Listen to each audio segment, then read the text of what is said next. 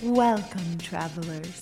We're aware that your journey was difficult, but prepare to have your questions answered, for you have been granted an audience with the Masters of Modern. And welcome back to Masters of Modern. I'm your host, Alex Kessler. Today, as always, I have my co-host, Ben Bateman. What is going on?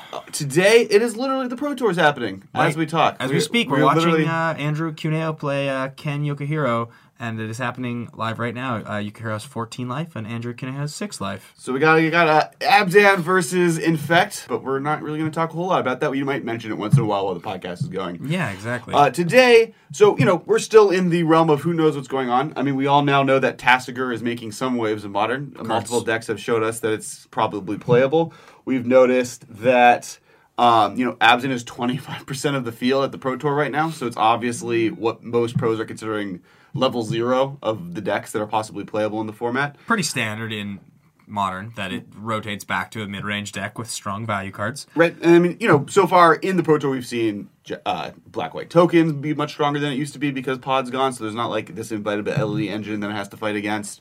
We are seeing Infect see more play. It's interesting how much the format is moving, and by the end of this weekend, we'll kind of know what Modern stands, or how Modern stands now that the bannings have kind of phased out, and all of these new Fate Reforged cards have kind of been influx to the format. We have a couple friends of the podcast. Guest, I don't believe we've had Austin Bach on here yet, but Eugene was on here a couple months ago. Right. They're both playing there right now. I'm not sure what they're playing, actually. Eugene is playing Burn, and Austin is playing Storm. Excellent. Of course he's playing Storm. Austin has this thing where all of his cards that are good that he builds the decks that get banned. He has a whole 2 pages in his binder full of seeding songs and second sunrises and birthing pods. Just all the decks that get just crapped on. So cards we're talking about today are going to be cards that will make it limiting in what you can and can't design or play in Modern. Right. These are the answers, and they're the answers that are ubiquitous throughout the format. And if you're building a strategy, you need to know that these are the tools that other decks are going to be using to stop you. So if I was able to say, I can, for 1 mana, get a 3-power creature on turn 1, and it's got Fading 3 or something like that, and I'm going to make my whole deck around getting that. Well, you would probably say to me, well, Path to Exile and Lightning Bolt are in every deck. So if that's your only game plan is to just beat me with a 3-power creature you can play on turn 1 because that's really good, it's not good enough because everybody plays an answer to that. It doesn't have hexproof. It's not going to be recursive. So I do think it's better than it used to be with the fact that Pod is no longer around and Kitchen Finks isn't the best card in the format. Yeah, I think the point is if you do something that seems really unique or powerful, you have to remember that there's 4, 5, 6 cards you will see in almost everybody's main deck or sideboard that you're going to have to be able to get around.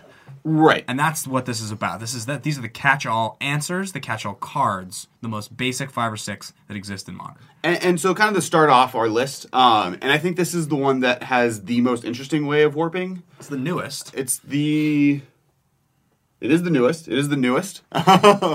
Abrupt Decay. Now, Abrupt Decay is a green and a black instant, destroy target permanent with 3, non-land permanent with 3 or less mana. Converted mana cost 3 or less. Converted mana cost, and it can't be countered.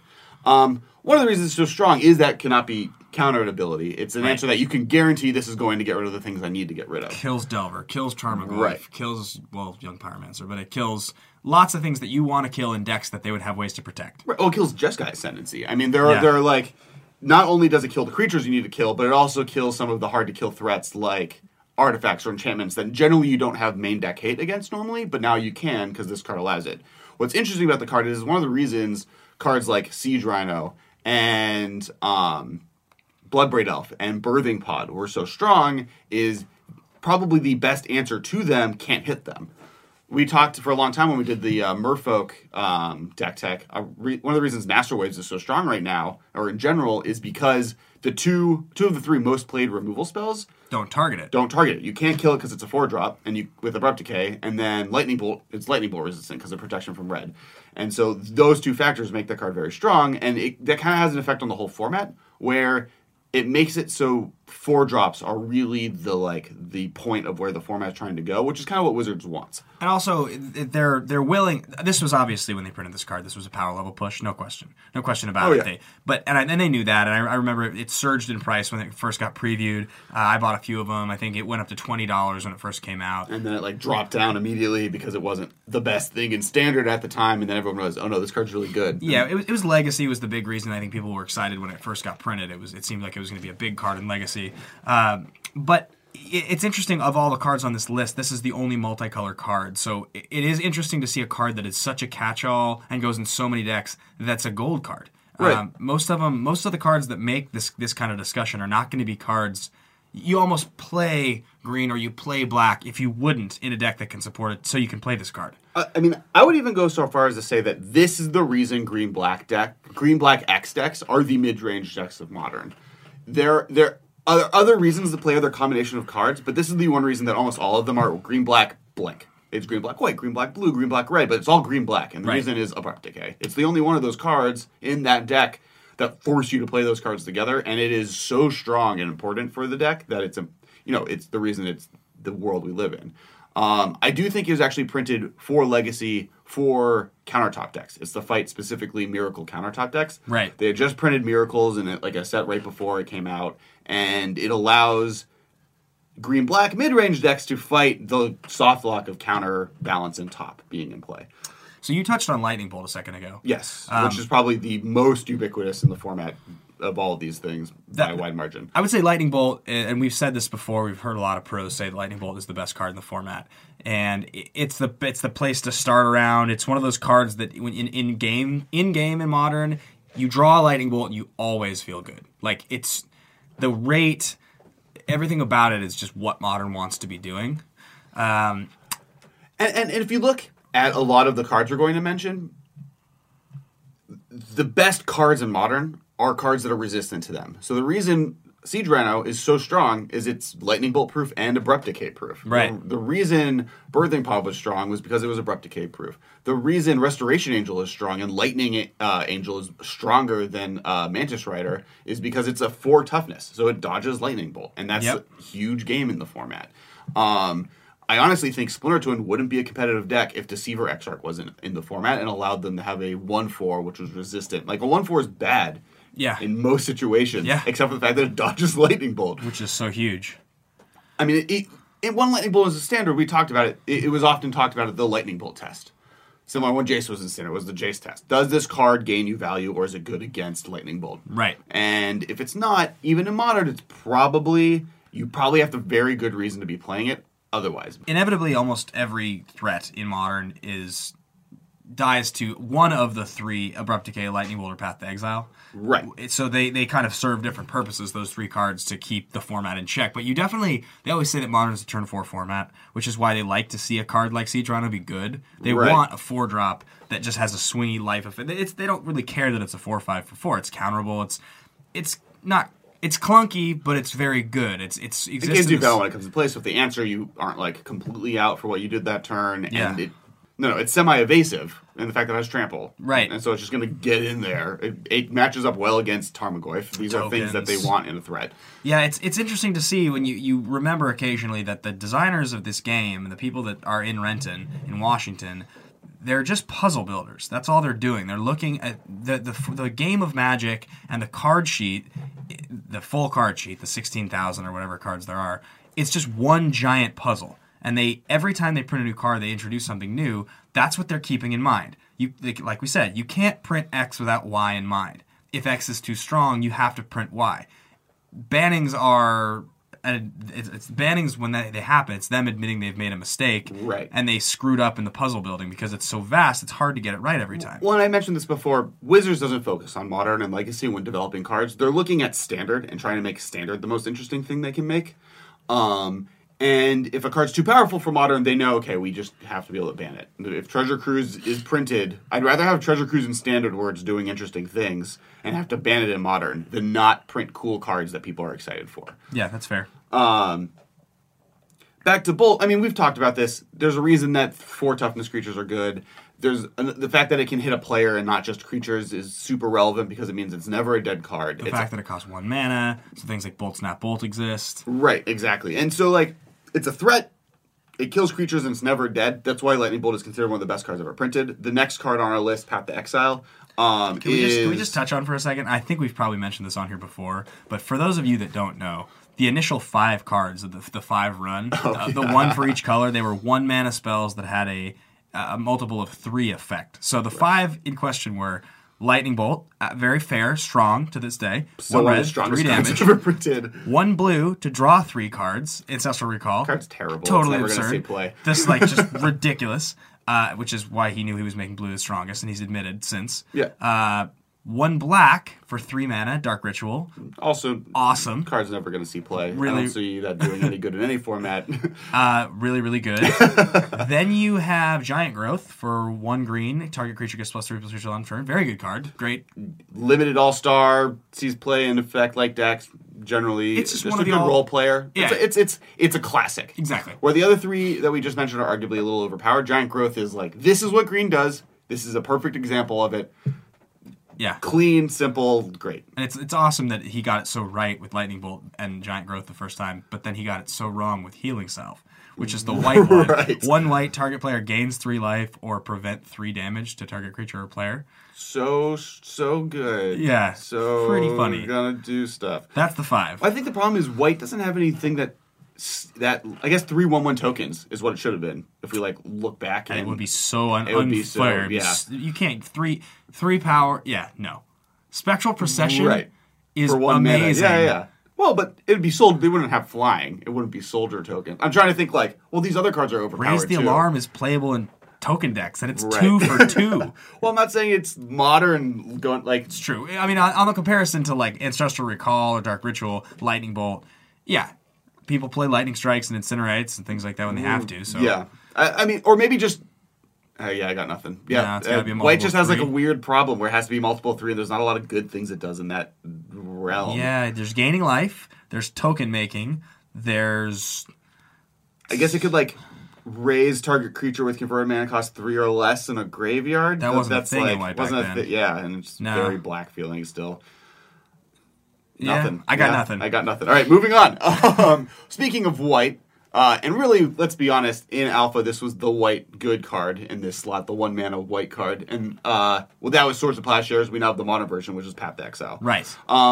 And I was talking about earlier, I was saying with Lightning Bolt, the fact that it can hit a player when it's just dead and they don't have any creatures is the weakness of Path to Exile. Sure. Path to Exile is, what it does is for 1 white mana, remove target creature from the game, just clean, it's gone, and then they get a basic land from their deck to be put in play. One of the reasons it's so strong is it answers every threat we've mentioned so far that is resistant to Abrupt Decay and Lightning Bolt, Path answers. Other than hexproof creatures, this is the best way to get rid of your opponent's opposing threats. Everything. Celestial Colonnades that are activated. I mean, anything. Right. See, he says that because Celestial Colonnade was currently just shown on the Twitch feed On for the the Pro Tour. screen right now. Looks like Shuhei's at 3 playing Jeskai Control. He's pondering. I have one from 3, not against Siege Rhinos, but... Yeah. So, continuing, Path to Exile, the weakness is that it can only hit creatures, unlike Abrupt Decay that can hit every possible threat that's under 3 mana. And most decks are playing something, be it Right. a Planeswalker, be it a creature, be it an enchantment, be it an artifact. Or Lightning Bolt, which, worst case scenario, I'm using it as a threat and lowering their life total a couple points. Sure. Path to Exile is just dead. So, like, an example is, again, something like Scapeshift, Path in Game 1, literally does nothing. In fact, it hurts your game plan because it's putting another land in play under their control. Right. The other weakness to it is something that I always found was really interesting, and one of the next cards on our list, it's terrible with its what would imagine to be its best friend, which is Mana Leak. Normally, efficient removal plus counter spells is kind of like one of the staple ways of playing Magic. It's like a control strategy to the 9s. But you're allowing them to ramp so that they can then pay for your mana leaks later down the run. So it has this kind of anti-synergy that makes the choice of playing Mana Leak or Path together really interesting. Yeah, and that's a good tension that they've introduced, and I think they sort of knew that. The funny thing is that these cards we're talking about, when they were discussing Modern and they had that community cup where we talked about the history of Modern and all the decks, they looked at all these cards. They I'm sure they knew, okay, well, yeah, Mana Leak's the best counterspell, and Path is going to be the staple removal, and Bolt's going to be everywhere. So they kind of knew, like, the white-blue control decks are going to want to play these two cards together. Oh, that's a really good and interesting interaction. Also, I believe Path and Mana Leak were together in Standard at one point. No. They just missed each other? They just missed each other. Mana Leak came in with M11, and Path rotated with... I guess they existed for a total of, like, 2 months. The whole, like, between core sets thing? During summer? Right before Scars of Mirrodin showed up. Sure. Right after M11, that weird period where we also had, like, the Titans in play. There was a lot of shit going on. They existed together in Extended, so this was a thing that... Right? Yes. Yeah, but it was, like, the weird period where Extended was like not killed really within, like, 5... I think that just 3 weeks. I think New Extended was created at the same time Scars of Mirrodin came out, for sure, because I played decks from that period in New Extended. That was a format that just never even remotely caught on. 9 months, I think it existed in total, where, like... Yeah, because if you look at it, like, the format changed around when Jace got banned. Like, when Jace got banned, they banned it in Extended, and then we're like, oh, yeah, this doesn't do anything. Let's just cancel this format. No one plays it. Yeah. That was failed experiment. I enjoyed it, but that was because I liked playing Bloodbraid Elf and Vengevine in the same deck, which never really worked out. Yeah. Lightsaber Naya. we have Modern now, which is much better than... Right, which is why we're here. Yeah. So... Path to Exile is the weakest of the removal, probably creature removal, in the sense that it gives them an advantage when it's dead. Like, when they don't have creatures, it does nothing. But on the other end is the only thing that can answer everything. If they play a creature that doesn't have Hexproof across from you, you can answer it with Path to Exile. Right. That is very good. So we're watching on screen right now as Ken Yukihiro plays a turn 1 Thoughtseize. The next catch-all answer on our list of catch-all answers. And we should say, Thoughtseize and Inquisition of Kozilek, they're the two choice, 1 black, sorcery, look at target player's hand. In the case of Thoughtseize, it's you may choose any non-land card and put it in their graveyard, you lose 2 life. And in Inquisition's case, it is you may remove any non-land card with converted mana cost 3 or less from their hand into their graveyard. So they serve different purposes, the kind of different sides of the same coin. Well, I do think that they definitively have different effects. I think Abrupt Decay and Inquisition of Kozilek have a lot in common in what they do to the format, in the sense that they make non-3 drops stronger and more important. And Inquisition of Kozilek can't get rid of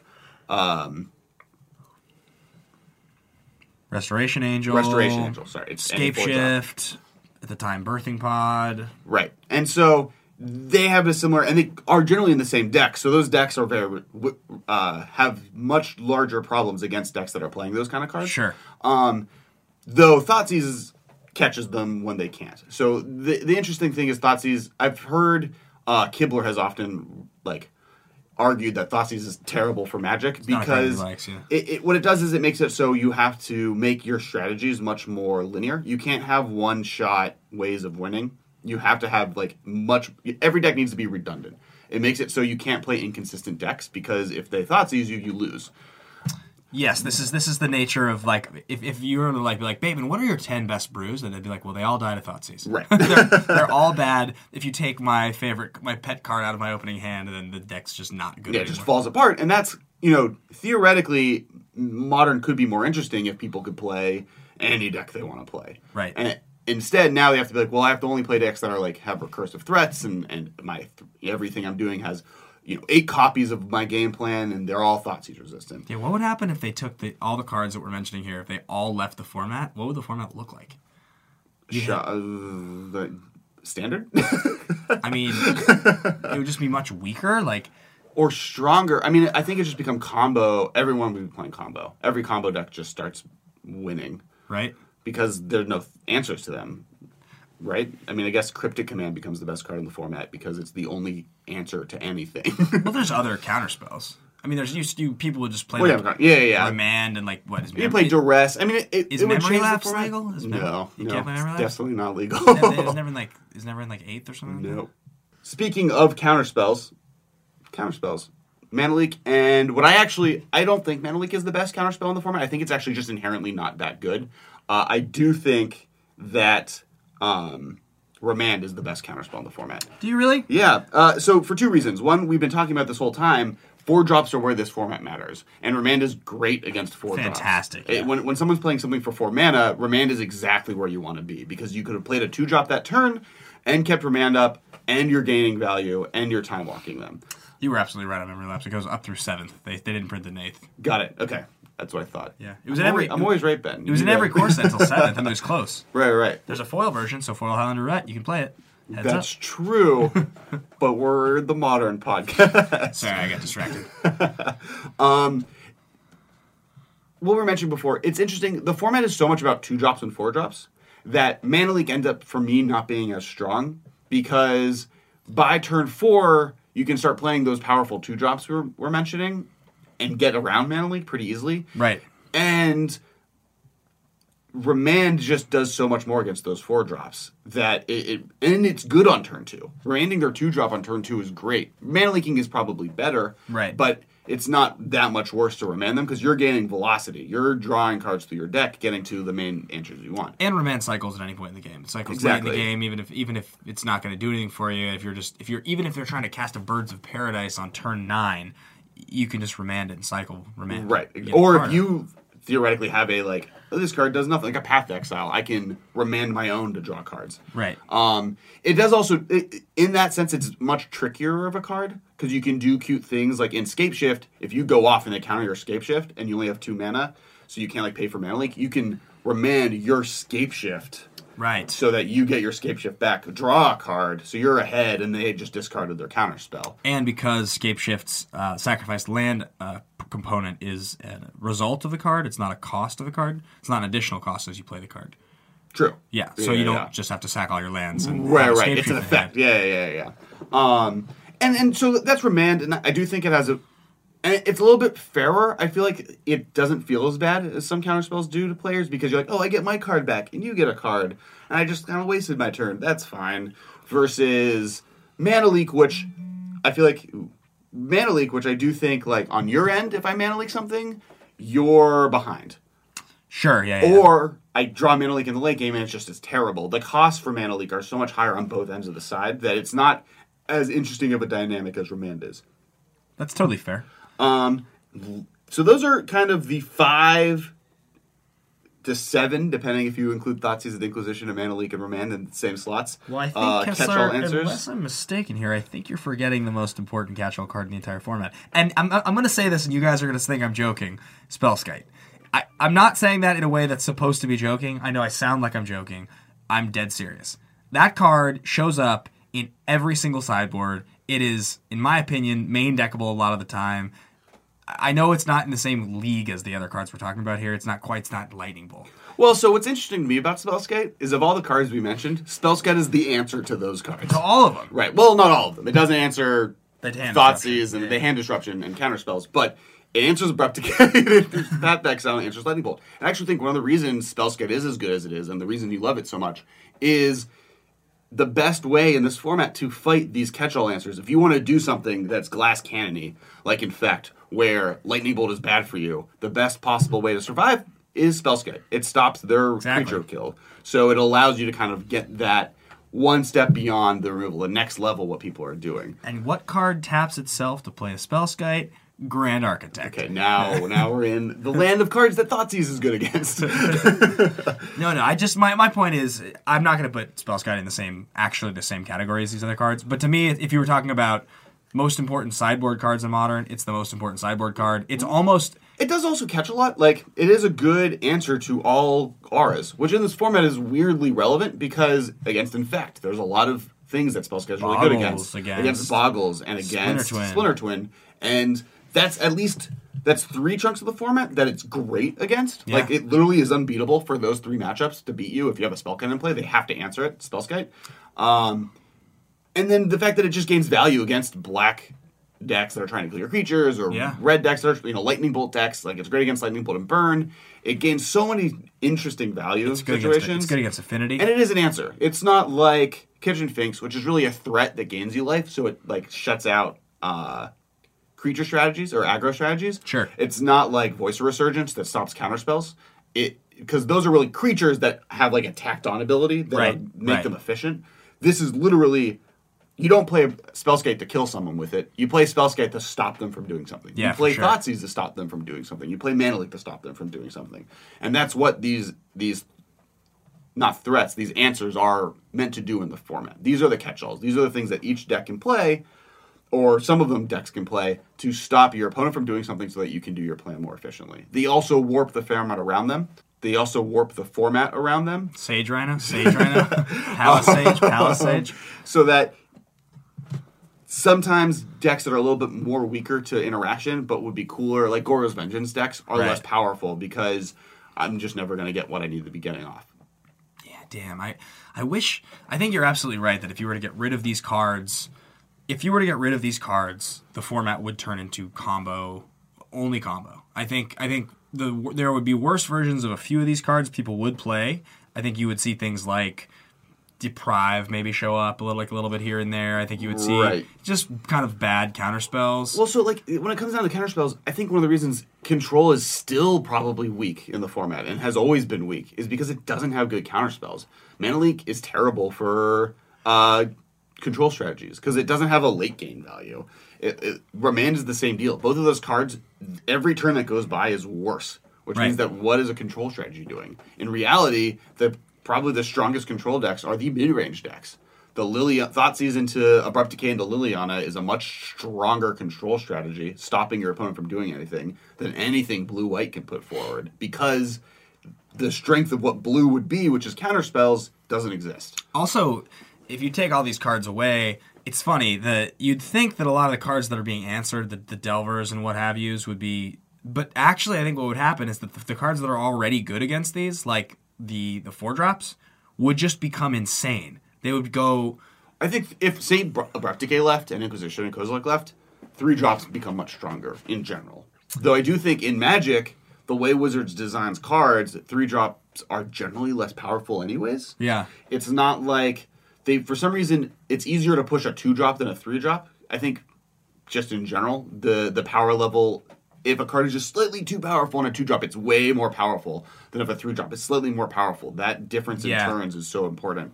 And a 4-drop, they just feel like they can print anything in a 4-drop. At this point. It's because it's just like that's when they want stuff to go down anyways. It used to be a 4-4 for 4 was amazing. Right. Now a 5-5 for 4 is not standard, but it happens with regularity. It isn't standard. Polrukinos isn't standard. No, I don't mean in standard. I don't mean it's the standard. Oh, the standard. I just mean, it happens with regularity. It's Polrukinos is a 5-5 for 4 with a sweet ability. Right. There's a 4-4 flyer for 3.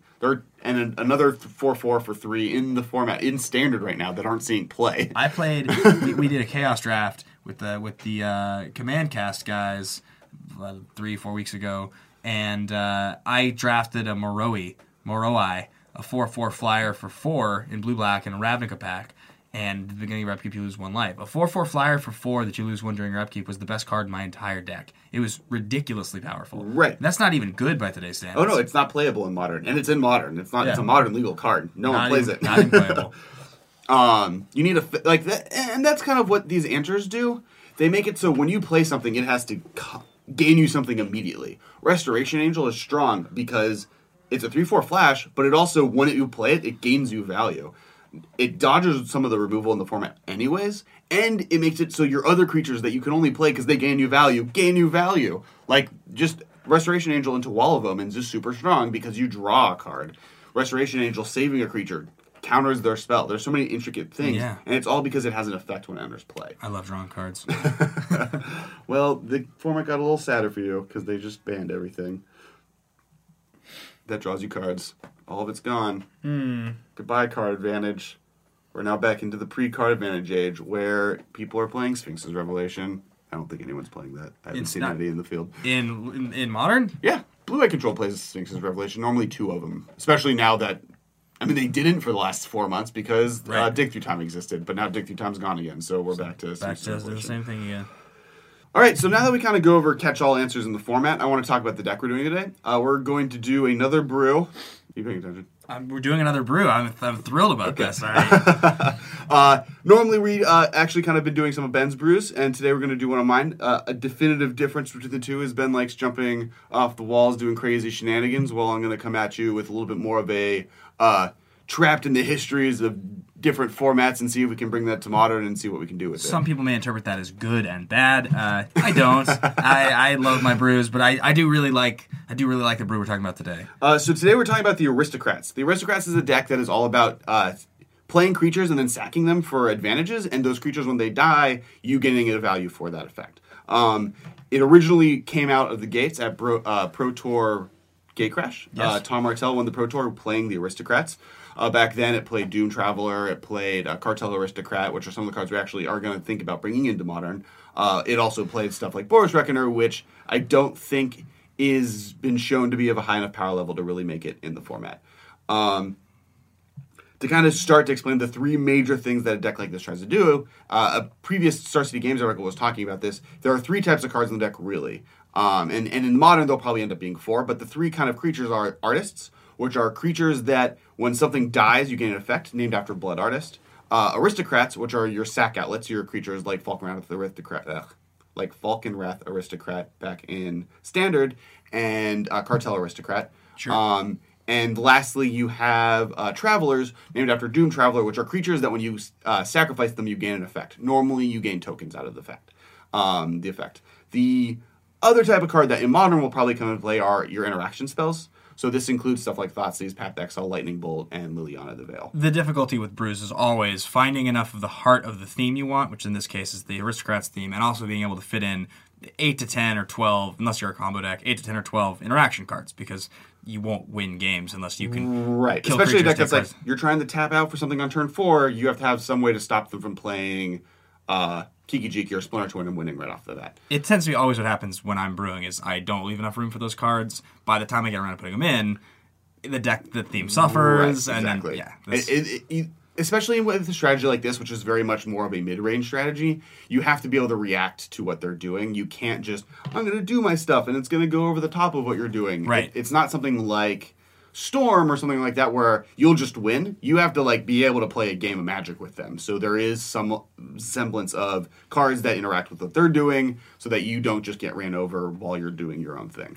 We often talk about, and we've brought it up 100 times, but we always talk about the Hunted Handsome deck and how essentially a 7/7 on turn 2 with like a leyline to kill the tokens is great, but if it gets killed, you don't have a plan B, and if you've chalked your deck full of things to protect it from getting killed, you won't be able to stop them from comboing off. Right. So it's difficult to do things like that. It's just difficult to get away with brewing, which is why I think the best brews tend to be translations from other formats, which is where this is coming from. Especially in Modern. Modern is a format that very much is like steroid Standard. Yeah, essentially. So it kind of allows to do it. One of the reasons I think it's interesting to look at this right now is for two reasons. One, I think in general token strategies are better than they used to be because so many of the creatures there's going to be much more of an aggro situation right on the format because Birthing Pod is gone. And beyond that, a lot of the removal is bad against you. Lingering Souls is really strong right now because Lightning Bolt and Path to Exile are the two most played removal spells, and both of them are terrible against tokens. I'll trade a token for a land. Right, please. exactly. please do. And so what it comes down to is that, on one hand, gives you a lot of advantage. The other reason is Birthing Pod, one of the main effects it had on the format was it kind of just locked out all other mid-range decks because why aren't you just playing Birthing Pod? Why would you play a advantage engine, a deck that takes advantage of a different type of engine when the Birthing Pod advantage is so much higher? And in essence, Birthing Pod kind of played like an Aristocrats deck. You had your Aristocrat, which was Birthing Pod. Right. You had a bunch of Travelers, stuff like Kitchen Finks, Voice of Resurgence that gained value when they died. So, and you gained a bunch of stuff that eventually you would, in essence, a lot of the Kitchen Finks and stuff were the artists. They were artists and they did both. Travelers at once. Right. But because of that Birthing Pod, I was able to kind of chain those for value, where instead now we're stuck in a situation where we need to find card advantage, and token card generating cards are kind of that kind of engine. Totally. One of the reasons I think it's really strong with Liliana the Veil is it adds to the ability to discard Lingering Soul tokens for value while gaining advantage against your opponent. Sure. It gives you a level of ability to interact. So it's kind of a middle point between what Birthing Pod used to be and what Junk, Jund, and Abzan decks are now. So to kind of talk about some of the interesting card choices. Okay. The first one, and this is the one that's newly been printed, and one of the more interesting ones, and there's possibly a choice between this and another card, but Butcher of the Horde. Card is really awesome. Really good. You got a 5/4 flyer for 4 already, kind of above curve on what you're paying for, but then the ability to give it haste, vigilance, lifelink, all of these effects that are super strong. The fact that on turn 4, I can sacrifice 2 tokens I made on previous turns to gain 5 life and hit them, dome them for 5, is something to heavily keep in consideration for playing cards. And this comes out of the gate running, super strong, has a lot of value. The card that would maybe compete for it on the same slot is Falconwrath Aristocrat, which was in the original deck. It was in the original deck. Yes, it was in the original deck. Yeah. And it's a 4/2 flyer, sacrifice a creature, gain indestructible. If it's a human, it gets a +1/+1 counter. Generally, most of the time, the +1/+1 counter isn't that relevant, though for playing Doom Traveler, it might be. More importantly is, A, it's a vampire, so you might be able to gain value by playing something like Cavernous Souls. Right. Though if you're trying to play Thoughtseize and the Liana, that might make it a little difficult. The other fact is, it has haste already. You don't have to give it haste. You just are sacrificing for the indestructible effect. So getting it with a 4/2 is just going to be generally strong. And with a 4/1, the indestructible is relevant because of Lightning Bolt. But with the Butcher of the Horde, indestructibility is irrelevant because it'll still die to Path, and it doesn't matter. Exactly. Abrupt Decay and Lightning Bolt aren't going to do anything anyway. And what's interesting is, we mentioned this earlier in the podcast, being a 4-drop is really strong still. The fact that, one of the reasons Birthing Pod was good was it's not a 3-drop. It's a 5/4 or a 4/5? It's a 5/4. So it trades with Siege Rhino, but it kills Restoration Angel. That's very relevant. Which are like the major flyers you have to worry about in the format. It really comes down to what do you want to be resilient. And we talked about earlier, being resistant, just automatically resilient to Lightning Bolt is probably better than just having haste stapled onto it already. Especially because it's a format where people don't tap on turn 4, because turn 4 is the turn they have to be worried about. Because you can just lose on turn 4. To kind of wrap up the Aristocrat section, Cartel Aristocrat, which is the other one, which is your 2-drop Aristocrat. The reason it's important is, and it has a weird deceiving power level. When you see it, you don't think it's as powerful as it probably ends up being. The protection from colors is super strong in this format in general. It's just really good in general. It's like that card is heavily undervalued. Right. The card is very good. You don't really realize it until you're playing it with and or against it, but it's so difficult to interact with it in any profitable way. Because anytime you try to do something, they'll gain an effect, but then they don't have to. So I don't have to sack a creature, but you have to react to it as if I am. Right. So you can't block it very efficiently because I'll just give it protection. You can't use a Lightning Bolt to kill it because I can give it protection, which means you won't use a Lightning Bolt to kill it, which means I'm getting this unblockable 2/2 that you can't do anything against for the entire game. So provided you have enough gas and things to sacrifice. Speaking of gas, now in Standard, they relied a lot on Travelers that were cards that, like Doom Traveler, where you had to sacrifice it to get a token out of it. Right. The nice thing about Modern is token strategies are super strong, and there are token card generators that are just heavily powerful. There's an argument made that Lingering Souls is one of the most powerful cards in the format right now without this being a situation. Right. So it takes advantage of cards like Lingering Souls and Bitter Blossom to just generate above and beyond the amount of tokens you need to kind of take advantage of these other cards. Absolutely. And mentioning it, Bitter Blossom is super strong. A turn 2 Bitter Blossom is one of the stronger things you can do in Modern. The problem is that there's not a lot of strategies that take advantage of it as much as it needs to, and it's a little slow. But the fact that you can play Bitter Blossom, use it defensively for a turn, and then sack those tokens to the 5/4 flying, hasty, vigilance, whatever you want it to be at the time, is super powerful. Yeah, I also love to see another deck that utilizes Blood Artist. I think Blood Artist is one of those cards that that card's going to rear its head again in Magic. Yeah. It's such a uniquely powerful effect to get on 2 mana. The amazing thing about Blood Artist is that when Falconwrath Noble was out, originally, the 2/2 flying 4-drop version of this from Innistrad, it was a very high pick. But yeah. It was a 2/2 flying. Oh, yeah. Falconwrath Noble. Yes, yeah. The original version, it was a 2/2 flyer for 4 mana, and it was a limited all-star. People loved Falconwrath Noble. It was a card that you could swing entire games. When Blood Artist got printed, I think a lot of people looked at it and said, well, it's a 0/1 with the same effect, and it costs 2, but it's a 0/1. So what was more important, the effect of the 2/2 flyer, and it ends up the effect. It's crazy powerful. Yeah. I mean, it's another card that it does so many cool things. It interacts with so many different cards in this amazing way. Board wipes and things like that. It triggers itself. It's very good. It's the heart of the deck, I think. Right. And what's interesting is you get to take advantage of the fact that you're producing all these tokens. You have, not even talking about the Travelers that we haven't gone to, but Lingering Souls of Bitter Blossom lets you play Intangible Virtue, which makes every token you play a 2/2, which means, Bitter Blossom is, instead of producing 1 mana 1/1s every turn, or just a 1/1 every turn, right, you're getting a 2/2 every turn, which is a completely different ballpark, and they're all vigilance, they're all super strong. Right. I mean, that effect, and the fact that you have all these tokens makes that really strong. You don't play the full 4 of them because you're not all in on the strategy, but because you have Liliana, because you have this, you can discard them when they're irrelevant, but normally you'll be able to gain some advantage of giving all your tokens +1/+1. Sure. Pause. Ancestors. Hail to Ancestors. Raise the Ancestors. Okay, I'm just going to look it up. Ancestors. The white card. It's an instant? Yeah. No. Yeah. Ancestors? It's the one that gets all X, white X or whatever. Is it an instant? Not standard. Yeah, definitely an instant. Rally the Ancestors. This was what I was saying. You're like, I don't know that card. I've never heard that card. Yeah, but you also said it within like 5 other words once. 2 of the words you said were Rally and Ancestors. It's called Rally the Ancestors. Yeah. Only because how many? So you have the Doom Travelers. What else would you be able to get back if they kill a Blood Artist? Obviously. Sure. The one issue with the card, Rally the Ancestors. Yeah.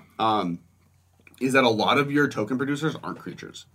Right. Yeah. So if you're going to play that, you'd maybe want to lean towards something that's playing a lot more Doom Travelers, Mog War Marshals. That way you can gain advantage off of those cards. You're not playing forums in the list right now? Right now I have a 2/2 split just to test for testing. I see. 2 Doom Traveler, 2 Mog War Marshals. I can't imagine you'd want to go more than that. So in a version that played a lot of creatures, with a Blood Artist and a card like the Retribution, Rally the Ancestors. In a version that played more creatures, the reason I think you could play a 1 of or a 2 of the Rally the Ancestors would be you could set up a turn where you just cast it for 4 mana and then all of a sudden sack everything and it's like a 10-point swing. Right. It could be like a total finisher, which could be very good, but it also means you have to fill your graveyard. You're not milling yourself. Right. So. And getting more creatures. I think there's a more powerful way to use that card, and it involves, and it could be an Aristocrat like Shell. This deck, the way it's currently built, doesn't go with that. It'd be much more linear. Also, Tassiger is a thought, because Tassiger's just really comes into play. Good. Yeah, but once again, in a deck that's playing more Travelers and less token producers. Right. The issue right now is the best 2 token producers in the format by a wide margin are Lingering Souls and Bitter Blossom. Yes. And neither of them are creatures, which has advantages because removal doesn't have a good answer to them. Right. But disadvantages in those situations where you can't do tricky things like reanimating them or using them for delve or whatever. Yeah. Especially because both of them don't put spells in the graveyard. Lingering Souls has flashback, so you don't want to exile with Tassiger. And you can't Bitter Blossom, it stays in play. You can't go in one direction or the other and go heavily with non-creature token producers because you have to play 4 of 2 specific cards that are 2-drop creatures in the deck. You have to play 4 Blood Artists and you have to play 4 Cartel Aristocrat. Right. Just the efficiency of the sack outlet and the fact that the point of this is to gain advantage off of Blood Artist. The fact is you're playing a beatdown game. Yeah. For most of the game, you're playing I'm playing a token deck with probably slightly better removal and a little bit more of a mid-rangey plan. Right. Oh, but now that the board is stalled out, you somehow been able to block me. Oh, I play Blood Artist, I win. Right. Because I just drain you. Like, once I got in with a few Lingering Soul tokens or a few Bitter Blossom tokens, putting you down to 15 or 10, then I sack everything for a 10-point life swing because Bitter Blossom tokens have been building up the whole game while we've been staring at your Rhino and my 5/4 flyer. Sure. And you're just game over. Yeah, really good. So that's kind of what the deck is trying to do. Instead of doing a full deck gauntlet today, because decks are changing right now, it is the Pro Tour. Exactly. I mean, we're literally watching it as it's happening. Monday we'll be able to start doing deck techs back to normal. But instead of doing that, since today is about catch-all answers, why don't we see how this deck matches up against each of the main answers in the format? Yeah, so we will start with Abrupt Decay. Now, I think you know what I think we will do, because realistically, the catch-all answers exist in a couple different categories. So the removal suite of Lightning Bolt, Abrupt Decay, and Path, like we said, they functionally hit a different part of the removal gauntlet. Right. So starting at the bottom, Abrupt Decay is great against your engine cards. The thing with Abrupt Decay is it answers your cards that are normally hard to kill. So Bitter Blossom loses a lot of value, Intangible Virtue loses a lot of value. The problem with it is it's a targeted removal spell, so Lingering Souls is very strong against it. The other token generating cards are very strong. Not to mention your main threat, the top of your curve, is completely resistant to it. The fact that you'll have all these tokens that Abrupt Decay can't really get rid of and doesn't really do anything against, and then you come swinging in with a Butcher of the Horde is a big game against that card. Huge. Yeah, it's definitely the sort of thing where they're on their... They can answer your Bitter Blossom and your Virtue with that card, but as far as hitting any of your threats, it's a horrible card. It's costing them 2 mana to kill a token. Yeah, because most of your deck is either 2 drops or the 4 drop, or gain you value, because tokens are free. So killing a Doom Traveler with Abrupt Decay is terrible. But that being said, getting rid of Bitter Blossom is one of the keys to stopping the deck. Yes. So it's good. Lightning Bolt probably is the worst, other than the fact that you just... Path has to be the worst. Yes, that's true. Lightning Bolt has the benefit of the fact that it kills a lot of your 2-drop creatures. It's terrible against your token plan, and there is a chance that Lightning Bolt is good against getting rid of your life total, because if you just have a Bitter Blossom in play and you're not getting any type of life, then you run into problems. So Lightning Bolt you can run into issues with Lightning Bolt. Once again, the fact that you have this 5/4 that comes out at the top that's Lightning Bolt resistant is a big help. The fact that it gains you life when you attack with it is a big help. Big time. And the fact that Lingering Souls is once again resilient to spot removal helps a lot. I would say, yeah. So then Path is the worst card ever against you. Once again, it helps because it kills the Aristocrat, the Demon, the 5/4, but against everything else, it just doesn't do much. I guess the one thing about Path is that the reason Path is maybe a little better is that they're getting their effect. They're getting 100% what they want out of the effect, because most of the time you're going to sacrifice something in response to gain value, so you won't get the land they're willing to give you. True. And you're going to fizzle that part of the spell. Whereas with Lightning Bolt, if you just sack your guy in response to Lightning Bolt, nothing really happens. So it depends. If you're on turn 2 and they path something, I'd let it die for I don't need stuff in my graveyard. It's not like I gain advantage from being able to get it back later. So I guess what I mean is this sort of strategy is one of those things where you always say, well, removal's not going to be good because I can sacrifice in response. And in the case of Path, you don't want to sacrifice in response. Right. So I guess it's just that they get what they want. They get a perfect 1 white, get rid of your thing. Correct. Which is more rare. If they use it against one of the creatures that you sacrifice. But on the other hand, you get a land, so ramping into your 4-drop is nice, or your Liliana on turn 2. True. But there's definitely a play. But once again, spot removal isn't great, because Lingering Souls is just great against spot removal.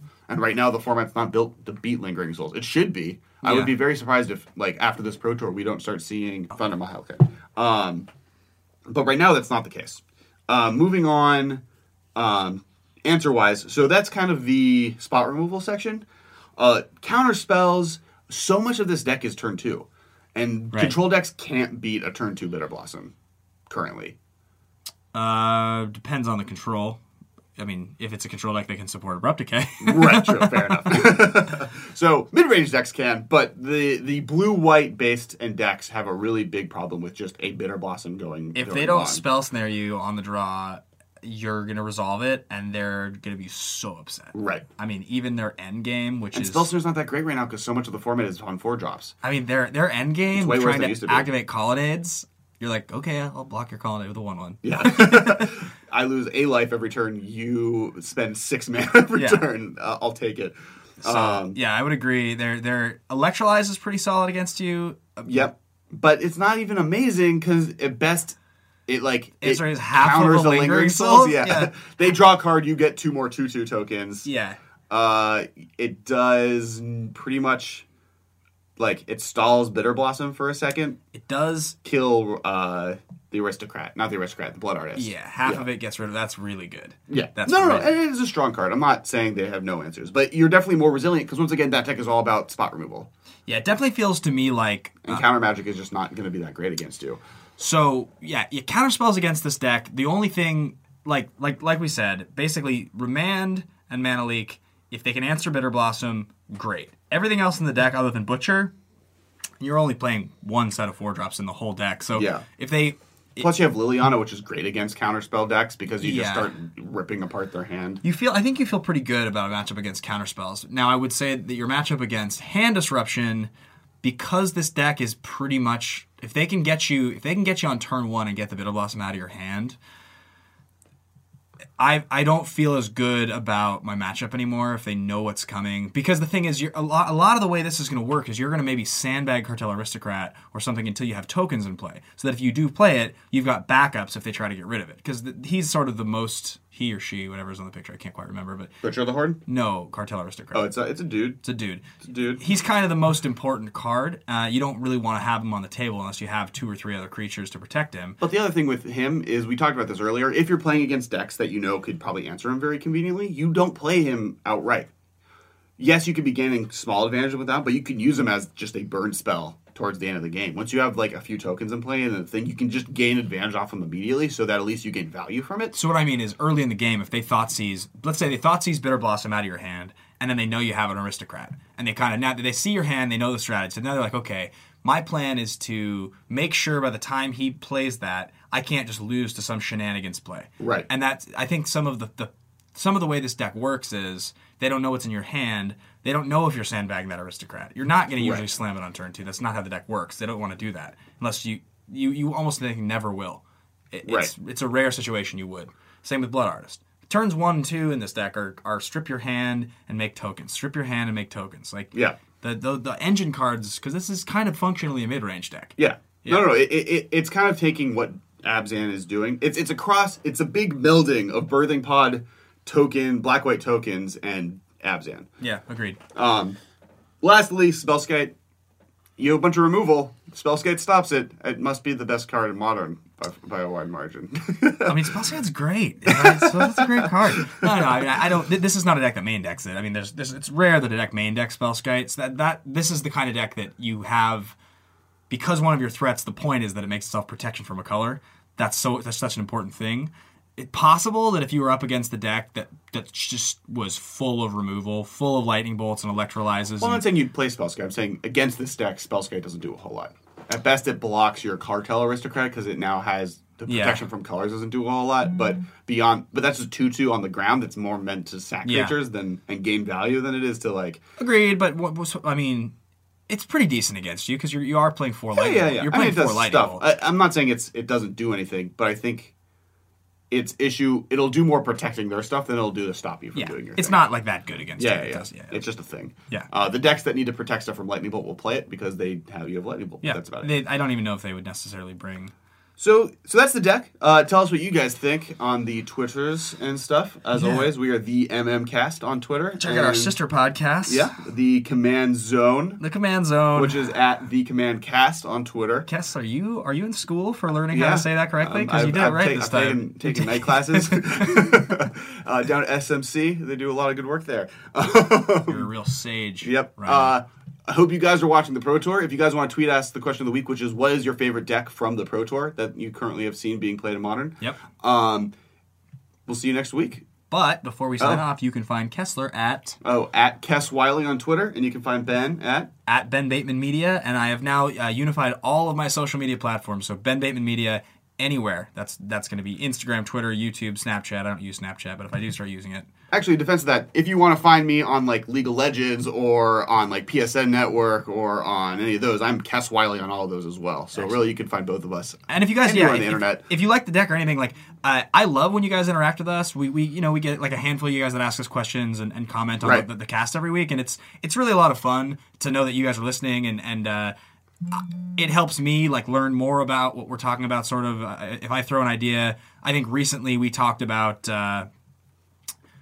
What was the deck? And somebody suggested... Oh, it was... we were talking about our version of the second iteration of Hunted Handsome, the most recent one. And somebody suggested Beck. From Beck and Call. From Beck and Call. And it was like, oh my god, that's so good. Right. That's like crazy. I was like, how did we miss that card? And it was like head explode. So please listen, comment. We'll always interact. Also, we have started releasing video versions of the podcast every beginning of the week, so on YouTube. So you can guys go check it out there, subscribe there. There'll be links on the page on rocketjump.com. Yeah, if you like to just listen in the background. So like if you're at work or something and you want to just have it coming from your phone, that's a great place to listen to it. We will see you soon. Have fun watching the Pro Tour. Yeah, talk to you guys next week. Goodbye. Thank you for your attention. For further inquiries, send an email to the mmcast@rocketjump.com. See you later, alligator.